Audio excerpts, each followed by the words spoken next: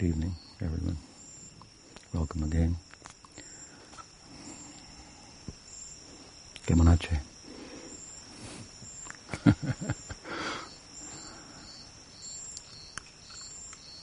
So, very nice to have all of you, and this is what we do here. And so let me say a little something about Kirtan and the type of style, the form of Kirtan that we participate in as a spiritual practice. It's done in practice and also done in ecstasy. In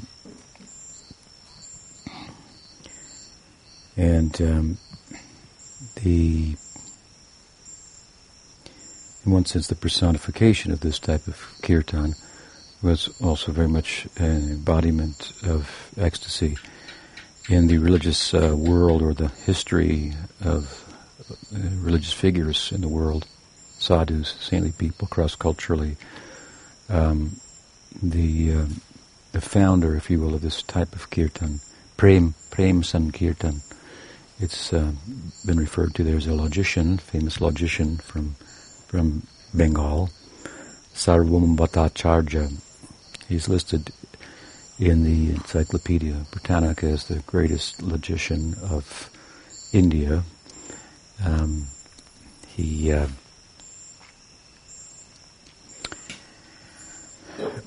hailed originally from Bengal at the time. This was in the 16th, early part of the 16th century. Bengal, near the Ganga Delta, the delta of the Ganges, where the Ganges River meets the Bay of Bengal, and we come from the glacier high in the mountain in the Himalayas down to the Bay of Bengal, nourishing people and animals and so forth, all along the way. A very, very rich vein, if you will, of life for the subcontinent of India, especially in the days before the kind of environmental crisis we are confronted with today, or we've brought upon ourselves. So he hailed from there, and that area in particular is known as Navadvip. Nava means nine, Dvip means island, so it was a place of 9 islands at the delta of the Ganges, where, as I say, it meets the Bay of Bengal. But there was another town, Mithila, which had kind of the crown of scholarship, and so he was a scholar. So he, as was the custom in those days, he went to that town, Mithila, to learn there what was then called Navanyaya, a new type of Nyaya means logic. Navanyaya, one of the Nyaya is one of the great philosophies of India, ancient times. So he went there to learn, and he memorized the book, the story goes, and then he went back to his own area, Navadvip, and based on his study and his explanations and so forth, Navadvip became the crown place of learning and scholarship in India at the time. Again, this is the early part of the 16th century, late part of the 15th century, and it's in that area that the personification of the founder of this type of kirtan that we've just done appeared at an age which would have made him something like a grandchild of this logician, Sarvabhauma, who had a student named, what was his student's name? Raghunath Shiromani. And he had a desire to succeed his professor and become the greatest, best-known logician in all of India. And he wrote a small book expressing his scholarship and so forth. And he happened to be crossing the Ganga on a boat with the founder, as they say, of this type of kirtan, who the epithet by which he was known in a very kind of intimate way was Nimai Pandit. Pandit, of course, means learned, and Nimai was his nickname, born under the neem tree. Are you familiar with the neem tree? It's very medicinal We grow them here also. So he's born under the neem tree, so he's nicknamed Nimai, and then the title Pundit was just kind of conferred by the public upon him for his own scholarship. But rowing across the Ganga, Raghunath Shiromani said to him that I have a desire to become the follower, the student of Sarvabhauma that becomes known as the greatest scholar in all of, the greatest logician in all of India. So Nimai Pandit said, well, let me see your book. So he showed him the book, and he said, very nice. He said, he passed it back to him. He said, I've written one too. And so Raghunath Shiromani asked to see Nimai Pandit's book. So Nimai Pandit showed him the book, and then Raghunath began to weep. And Nimai Pandit said, why are you weeping? He said, because my desire to become the greatest scholar of India has faded in the face of your book. I have no chance. So Nimai Pandit said, well, give it back to me. So he gave it back to him and he threw it in the Ganges. He says, you can do. So, point being here, a very small point, to start off with, he was this person who embodied this type of kirtan, which is an ecstatic expression of divine love, was also a great scholar. But he wisely looked at the head as something that should be used to soften the heart, rather than to just get fatter and fatter. And by this, I also want to say that while this expression of kirtan we just partook in, is emotional, and it's not irrational. It is what you might call a trans-rational exercise. That would be an exercise that is not irrational, but picks up where reason leaves off. The premise is that reason unto itself does not have the capacity to bring us to comprehensive knowing, or the kind of knowing by which we can feel, I don't need to know anything else. Even though there may be many other things to know. You follow me? The kind of knowing that if you will, that love is pregnant with. When you love, you know what to do. And just to give a material example. So, in the Gita, you may be familiar with Bhagavad Gita. It's an 18-chapter book, and in the 9th chapter, which is the middle, the secret is contained there. It's reiterated at the end. Beginning of the 9th chapter, Krishna is speaking to his friend, the warrior Arjuna. He says, Raja Vidya, Raja Guhyam. Now I'm going to tell you the Raja Vidya, the king Raj of Vidya, of knowledge, and Raja Guhyam, the king of secrets. And so you're ready for like some really big insight. But when it comes down to it, what turns out to be the big secret and the greatest knowledge is something like, to cite another historical example, when Alexander of the Greeks was among those warriors who gathered to put themselves up against the prophecy that whoever could untie the Gordian knot would be the person who conquered India. Alexander was just a young lad at the time, so all these big warriors came up and they tried to untie the knot, and none of them could do it. And so Alexander said, I can do it. And they said, well, what is a young lad like you going to do next to these big warriors? Anyway, go ahead, you try. So he walked up, pulled out a sword, and cut the knot. They said, well, that doesn't count. Well, yeah, you untied the knot. So he had a little kind of common sense, if you will, that exceeds, that's not that common in the world. It was told, to give another example of what I'm saying, that he who could stand an egg on its end would sail the ocean successfully at a time when they thought the earth was flat. So Columbus said I could do it. So he took the egg. Obviously, if you stand an egg on its head, it's going to fall one side or the other. So he took the egg and he went, made a little dent in it, then he stood it up. So some special kind of knowledge, if you will, some kind of, oh yeah, well, I could have thought of that, but nobody does, type of a thing. This is the kind of wisdom that's shared in the middle chapter of the Gita. And it basically says that the highest knowledge is love, and in order to love perfectly, you have to have two things. You have to give without expectation of return, which we know. It's said in common English parlance that to give is to receive. How far you want to play that out? So this he's saying, come on. Krishna offers us something else when he speaks to Arjuna. He says, first you have to give without expectation of receiving, unlimitedly.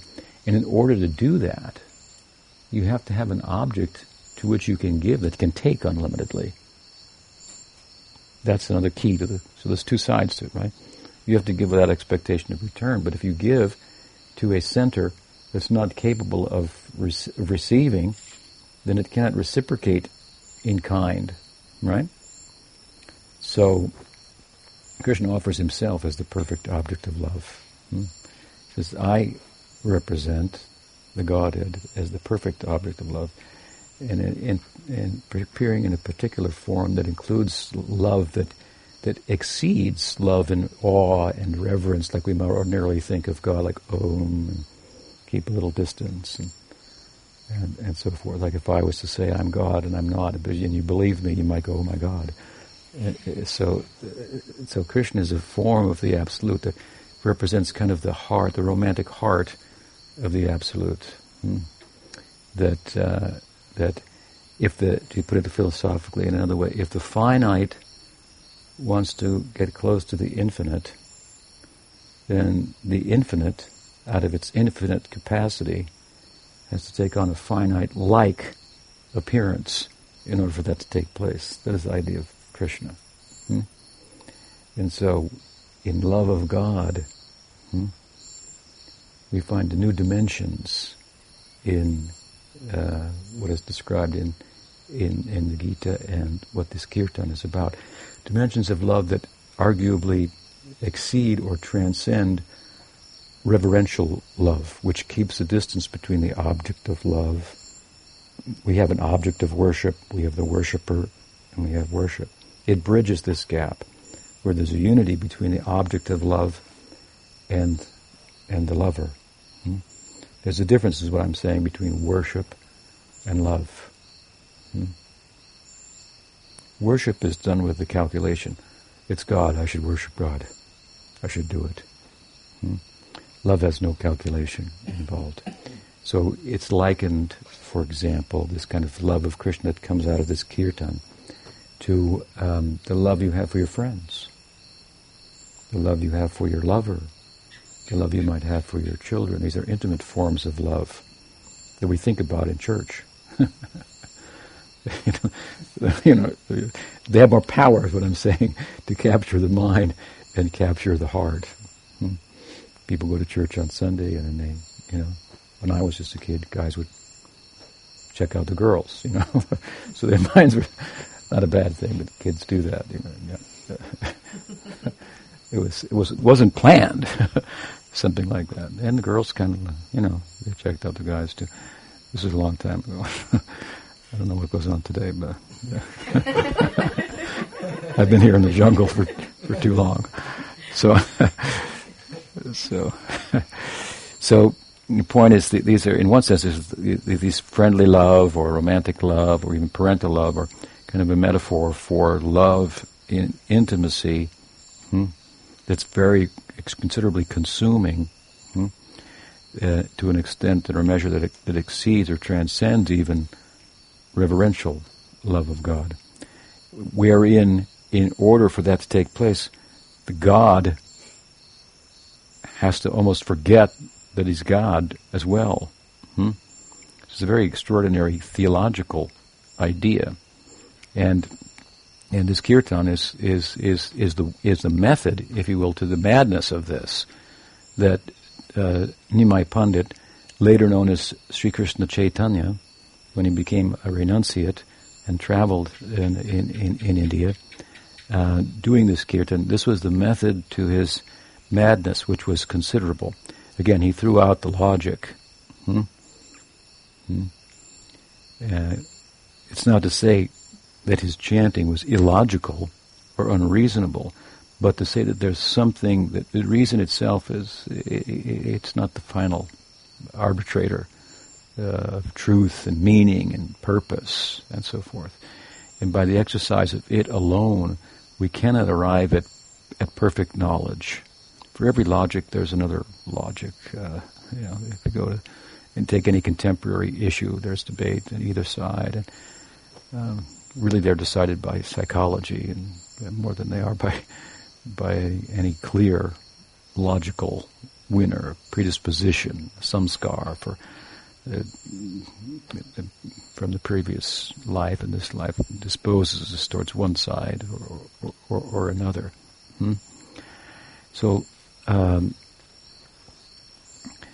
reason has its limitation. It has its place, and it has a beautiful place, interestingly enough, as an ornament of faith. It's often thought that faith is when we give up reason and we're a little crazy. But this is not the way we think of it at all. Faith is a kind of knowing in itself. Because suspicion or doubt leads to suspension. Krishna in the Gita says, Shraddha ayam purusha. A person is their faith. Faith animates. It implies Shraddha. It implies action, not the fence-sitting that intellectual knowing is about. You can sit on the fence all day long and try to figure out if the grass is greener on this side or that side. But you'll never know until you leap off the fence, if you're a cow, I guess, and eat the grass. To play that out a little bit. Not that cows sit on fences, but I think they do wonder if the grass is better over there or over here. So there's a kind of knowing that I'm saying that transcends the capacity to apprehend a subject through reasoning is limited. We can reason about what an apple tastes like and know all the physical components of the apple and write it down. It's got this, but one taste from an illiterate person of the apple affords a knowing that exceeds any kind of other knowing based on an understanding of the physical properties that it's constituted of. Right? So, something like this. The idea is that for perfect knowing, we need a perfect method, and reason unto itself is imperfect. We are experiencing some measure of imperfection, therefore we are constantly looking for and attracted to examples of perfection. That's really how we move in the world, if you will. I've given an example in recent times of the Olympics. If somebody runs 1/10,000th of a second faster than anybody else, it's like how headlines, there's a gold medal, it's like we've exceeded, we've transcended, we've gone beyond, we're more perfect, it's thought. Or if the basketball goes through the rim, whoosh, without even touching the rim, or whatever it may be, we are all striving, knowingly or unknowingly, for a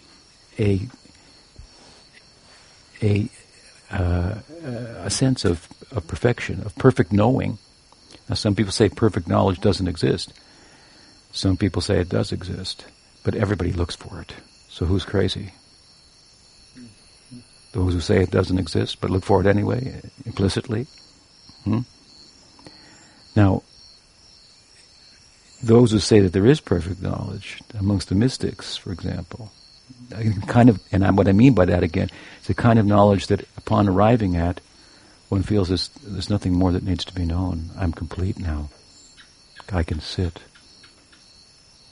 But only for so long before I have to celebrate it. And move in a different way. Not out of a perceived necessity, but out of fullness.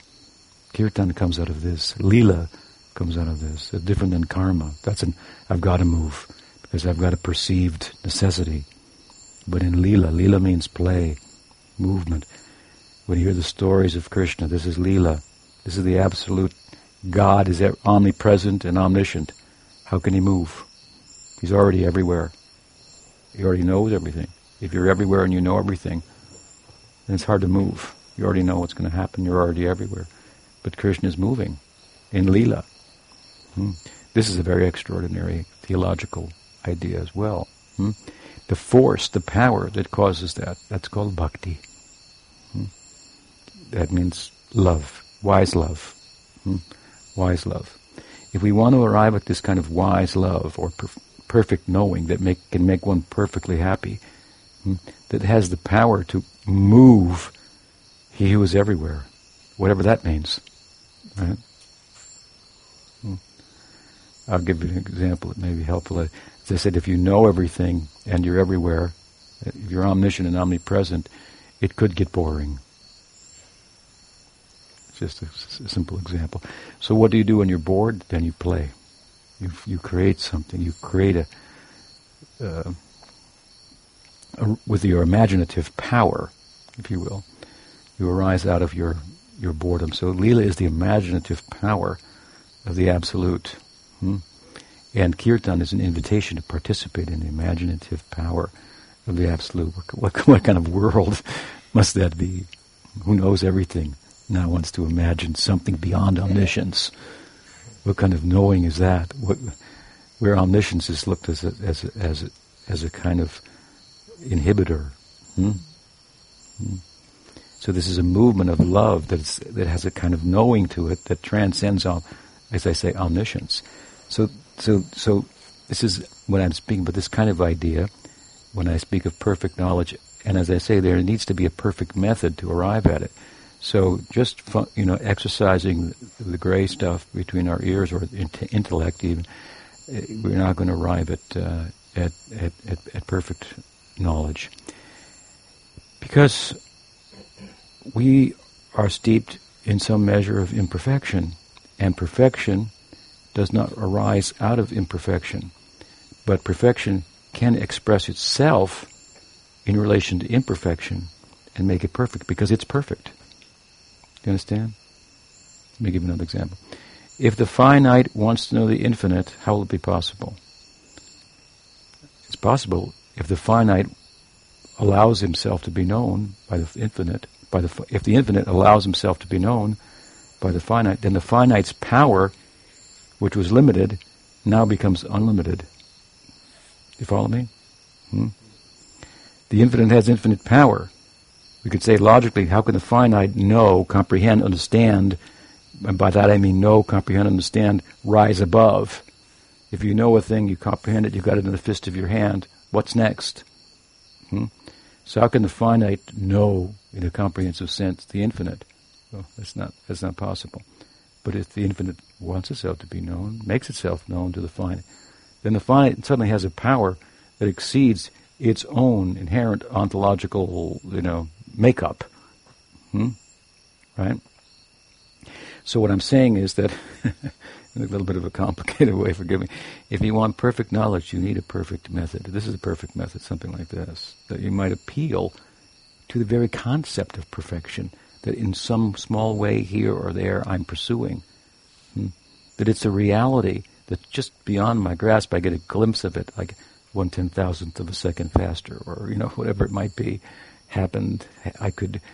The whole thing of it, perfection. It's not a dead thing, right? It's alive. It has a life. I'm like some limited expression of it. So to express to it that you may come within me, of your how you'll do that. I mean, it's like a man is going out, the king, let's say, in old times in the monarchy, going out to conquer the land on his horse. He mounts his horse with his sword, and he's going to ride off into the battle. And his daughter says, "I want to ride the horse." "You cannot ride. I'm going to war." "No, I want to ride." Here's the big king. There's the war about ready to happen, right? And the daughter says, "I want to ride. I want to ride." He says, "Okay." He gets off the horse. He gets down on his hands and knees. "Get on my back." He moves her around like this. The power of the girl, the daughter, does not appear to exceed the power of the king, in my analogy. But she got him to act like a horse, to be her horse. What is her power? Her power is her innocence, her appeal, her persistent, her pleading, if you will, right? And he's charmed by that. So we have to position ourselves in such a way that the Absolute might be attracted to our sincere appeal, something like this. That there's a saying, Grover Cleveland said that if you love someone, they'll tell you all the secrets. That's how to arrive at perfect knowledge. There are secrets that you cannot know otherwise. Nature has a secret. The natural world has a secret. So many secrets. Will you understand them by trying to conquer her and put her under the microscope and seed the clouds for rain? The vastness of nature exceeds human ability to capture. There's this recent resurgence in recent times of the idea, the prospect of artificial intelligence. And of course, we have the little lady or the guy on the phone and, all these things. And so there's been some progress in the field of artificial intelligence. But you know what's wrong with artificial intelligence? In a word, what its limitations are. It's artificial intelligence. But with regard to the advances, the goal of artificial intelligence amongst the advocates really, of course, is to make a perfect human who has consciousness, a machine that has consciousness, to prove that we are nothing but machines and nothing really matters, therefore. Right? There's no meaning to the life of a machine. We think there's meaning. This is the materialistic perspective. We as humans think there's meaning, purpose, but really we're just machines. No different than a Coke machine, just a little more complex, or a computer, but just a little more complex. So with a little bit of time here, we're going to make a perfect robot, and we're going to demonstrate to everybody that we're just robots, because we're going to make robots feel just like humans. Then the robots will say, "No, there is meaning." No, there is purpose. You never get away from it, you see. If they're going to be just like human beings. So we're purposeful. And who wants to go to robotic heaven? I mean, this is just the the myth of modern society, that salvation through science, the nature of which will be robotic heaven, where you'll never break down. At least not of old age. Well, you might. I mean, machines do get rusty. So this is a kind of a madness, if you will. That's a lot of money goes for it. But despite the advances in artificial intelligence, it's been said by learned people in the field or who see beyond the field, that the advancement made in recent decades in the field of artificial intelligence is like the advancement of someone, a boy, let's say a young boy, who wants to reach out and touch the moon. And so he climbs a tree.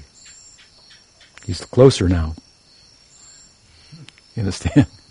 That's about how much progress. That's how complex we are as humans. And to try to understand our complexity and break it down to just physical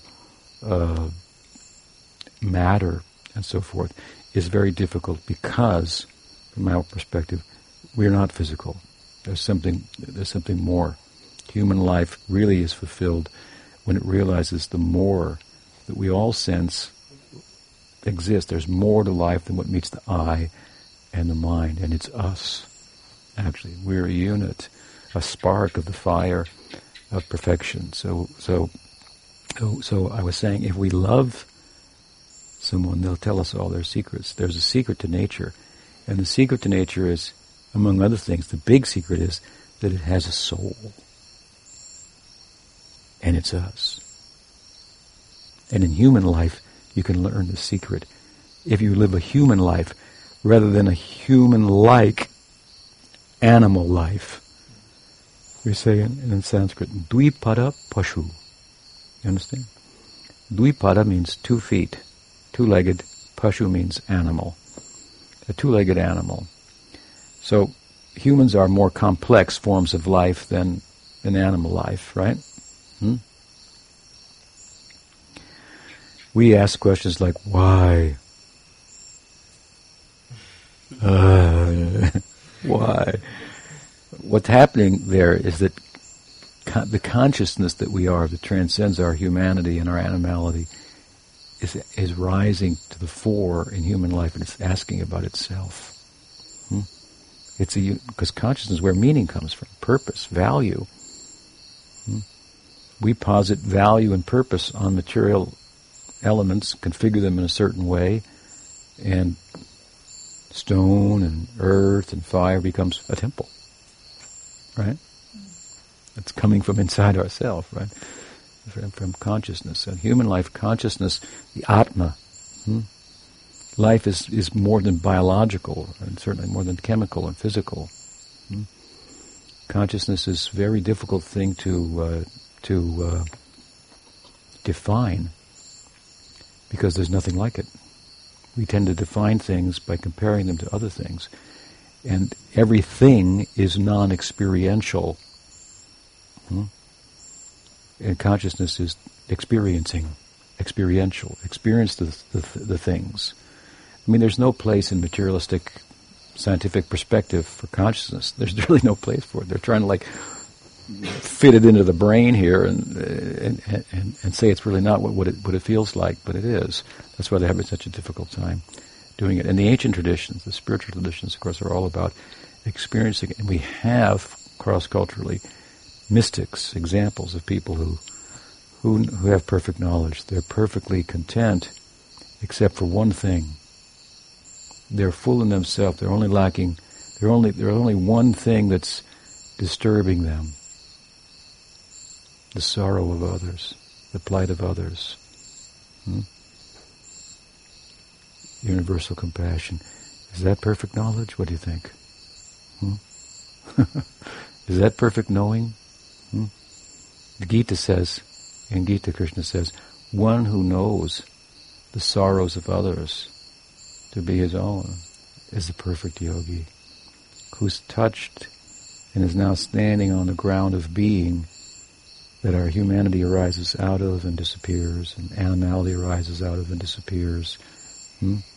Life after life. That ground that we all have in common, that we're rooted in. Consciousness. If we contact that, then we can really love our neighbor like ourselves.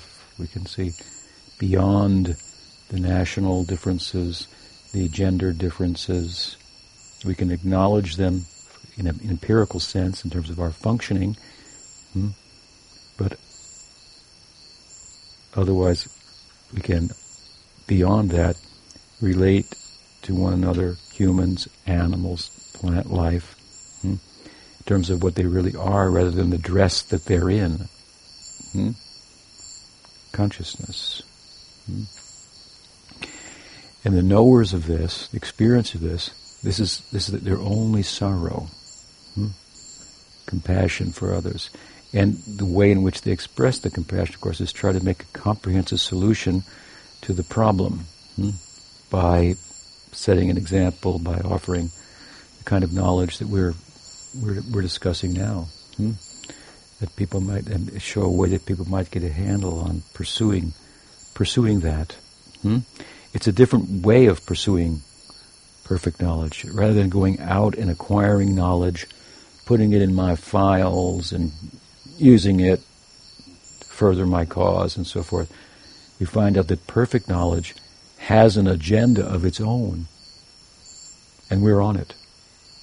Instead of the knowledge being part of my agenda, I'm part of the agenda of perfection. It's a very different way of knowing. So in human life, this is the chance to come to this. These kind of perspectives. It's a very secret, extraordinary thing. And if we love nature, nature will point us in the direction, so to speak, of where this knowledge can be derived, arrived at, acquired. That's what yoga is really about. That's what spiritual sadhana, spiritual practice is about. And this is not something sectarian. This shows up in every culture, to one extent or another. The proverbial, what's the term?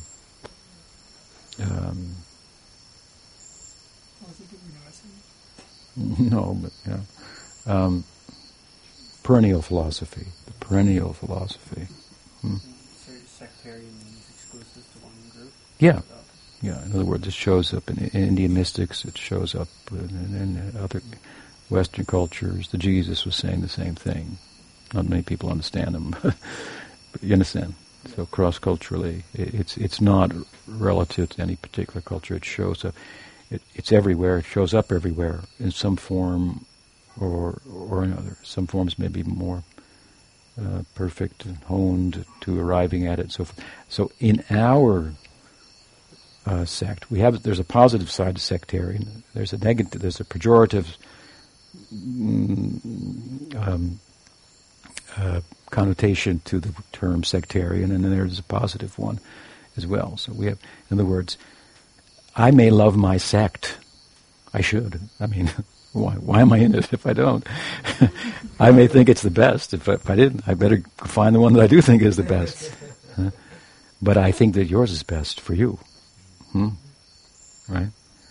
At the same time, within that thinking, I also, if I'm wise, I can distinguish between a sect that really is speaking about what we're talking about and one that's not. At the core, then, it means it has to be an ego-effacing sect, one that deconstructs the false identity that we are now absorbed in, that I'm American, that I'm Central American, that I'm Indian, that I'm man or I'm woman. We're pretty deeply into that, right? Way into. So we're afraid to come out of it. But there's something much more than that. We can come out of it, and in the context of coming out of it, we can play the role of being a man, a woman in this world. We can even do it better if we know the more that we are. If we start to have experience of the more that we are, we can actually play the role as a mother, a father, a son, a daughter, whatever, student or teacher better. Because then, when things happen in that role, which aren't always the best, or when they're great, we're not going to get too carried away by the highs or too carried away by the lows. Yoga is characterized by this equanimity, this balance in the ocean, the waves of the ocean of material life and material emotion, up and down, as good as it gets, is as bad as it will get. Just give it time. That's unfortunate reality. There's two sides of the same coin, happiness and distress. Therefore the Gita says, attachment to things through which we think we'll acquire happiness. I'll get that. I become attached to a thing. And I think I derive happiness from that. Krishna says in the Gita, attachment is the womb from which distress is born.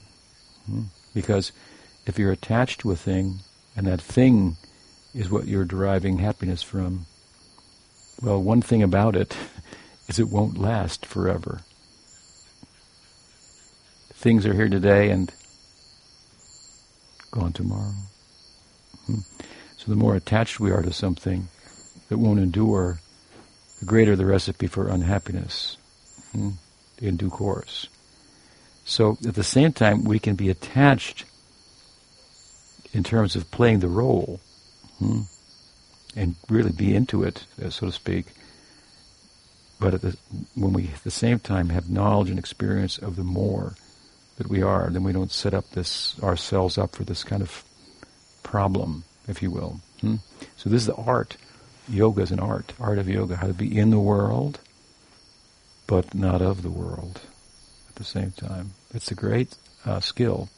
So this kirtan is an anga, a limb of the body of the yoga of bhakti. Bhakti comes from the Sanskrit root bhaj, means to give. To give, some give and take, something like that. So the kirtan, as you see, it's a call and it's a response. The founder, if you will, of this type of expression of kirtan, Nimai Pandit, who threw the book away. As I began, he was the very personification of the ecstasy that can be derived from this type of kirtan, in which, accompanied by a simple kol, this is a clay drum from indigenous people in West Bengal. These kartals, hand cymbals, they're not fancy instruments.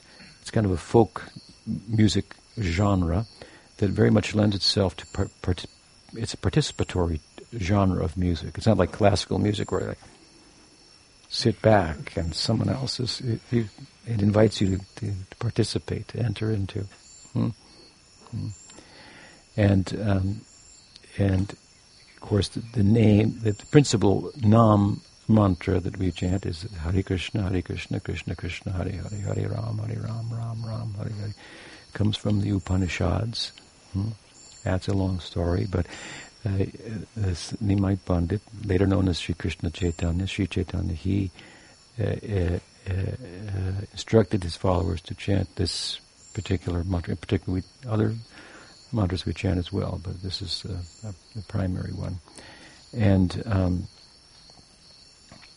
without going into detail of the theological implications of the mantra and so forth, suffice to say that when he chanted it, then he exhibited a measure of ecstatic love that exceeds anything that we've seen or has been recorded in the religious history of the world's mystics. For example, and there are many biographies about him in Bengal. There must be a dozen sacred biographies of his life and the effect that his kirtan had, both as a form of social activism, liberating the mercantile class,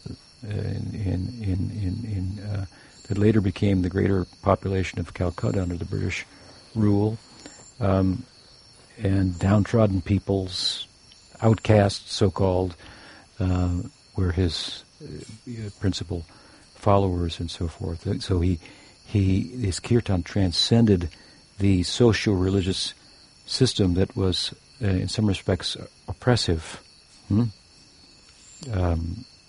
Caste system, for example. There's a pure form of that, but anyway, that's a lower thing. So it was a way that a unifying kind of force socially that uplifted the plight of women in West Bengal in particular at the time. He did travel, of course, to South India and to West India. West India, and from the north and so forth, and it was his influence was rippling throughout the subcontinent. What he was doing, other people came and kind of formed their own type of kirtan, like Kabir, like Guru Nanak, like Tukram, and so forth, all of which were answering to a prominent idea at the time that in order to have union with the divine, you had to become a Brahmin first, born as a Brahmin, then you had to become a sannyasi, and whoa, that's which means a renunciate, just traveling barefoot everywhere. But people felt that there's more immediacy for everyone to connect with God, and the kirtan this kirtan of the names of God was an answer to that. So there's this kind of like the bhakti kind of revolution against the monism and the monopoly that the smartas, a class of Brahmins, had on the public. And Chaitanya Mahaprabhu, his theology of the name, the virtue of the name, the logos, the power of it, so it's very comprehensive. Volumes and volumes and volumes of books written in Sanskrit, which was the thinking religious person's language of the time, and then translated into Bengali for the common people as well. And Oriya, Oriya language as well. So at any rate, he was his Chaitanya's ecstasy in the kirtan itself, beyond any theological and philosophical exegesis of what it's about. Just the ecstasy was very compelling. He would chant and weep, and the tears would bathe the people in his presence, as if it was coming from a syringe from his eyes, just weeping and trembling and changing complexion and passing out, and so all this is recorded. It sounds like, I don't know if I want to do that, but there's a statement. What is that? Bhaya visha jala hoi bitare anandamoy Krishna premer adbhutta charit. Bhaya visha jala hoi. Bhaya means outside. Bhaya visha jala hoi. On the outside, it looks a little foreboding, like undesirable, like poisonous, like he's weeping. I don't know if I want to be like that. But bitare anandamoy. But inside it is anandamoy. Moy, it is ananda, filled with ananda, ecstasy. Krishna premer adbhuta charit. The adbhut, the wonderful character, charit, of prem. Prem means love of Krishna, is such. The outside, it looks a little foreboding, but inside, it's very sweet, charming, accommodating. And by contrast, material life is just the opposite. It might look good on the outside, but if you look carefully, it's rotten to the core. It's like, it looked good, but there's no full meal. It's only an appetizer. Just eat another carrot. You'll be, just add this. It never happens. Too many appetizers results in indigestion only. The full meal is within. We are full within. We've identified with an empty bag, and we're trying to fill it up. But we ourselves are full. So the kirtan brings out not only our fullness, but our potential to love, and brings into the picture the perfect object of love. This is the idea of Krishna. So, a little bit, anyway, about our practice. Thank you very much for your time. Hare Krishna. Any question? What's the time? 26. What time? 7:26. Okay. Did you have some dinner? No. What did you ask? Did we eat or Yeah, have? did. Yeah, we have not eaten. You have not eaten. What's your name? My name's Eric. And where are you from? Toronto, Canada. Okay. I've been there. Oh, yeah? Young Street, yeah. It's a nice And place. yeah, it is. Tommy? And where are you from? New Jersey. What part? Right along the shore.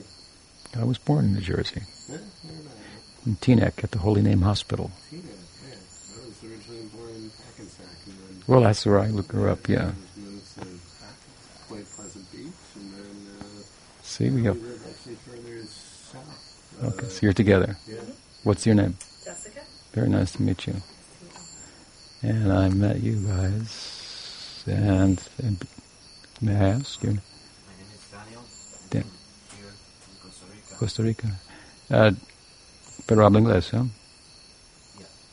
So, you could understand everything? Yes. Okay. Sorry, yes. I'm with a headache because the water, ¿cómo se dice? Infection. The waterfall. See, oh, you went to the waterfall. Yeah, it's too much water here. Oh, okay. Okay. And आपका नाम क्या? I'm Karen. And Karen. I'm just born in DC. Washington, D.C.? Okay. Well, nice to meet you all. Again, thank you for coming. Sisi Gauratananda ki jai, Daji Gopal ki jai, Gaur Bhaktavinda ki jai, Gaur Premananda.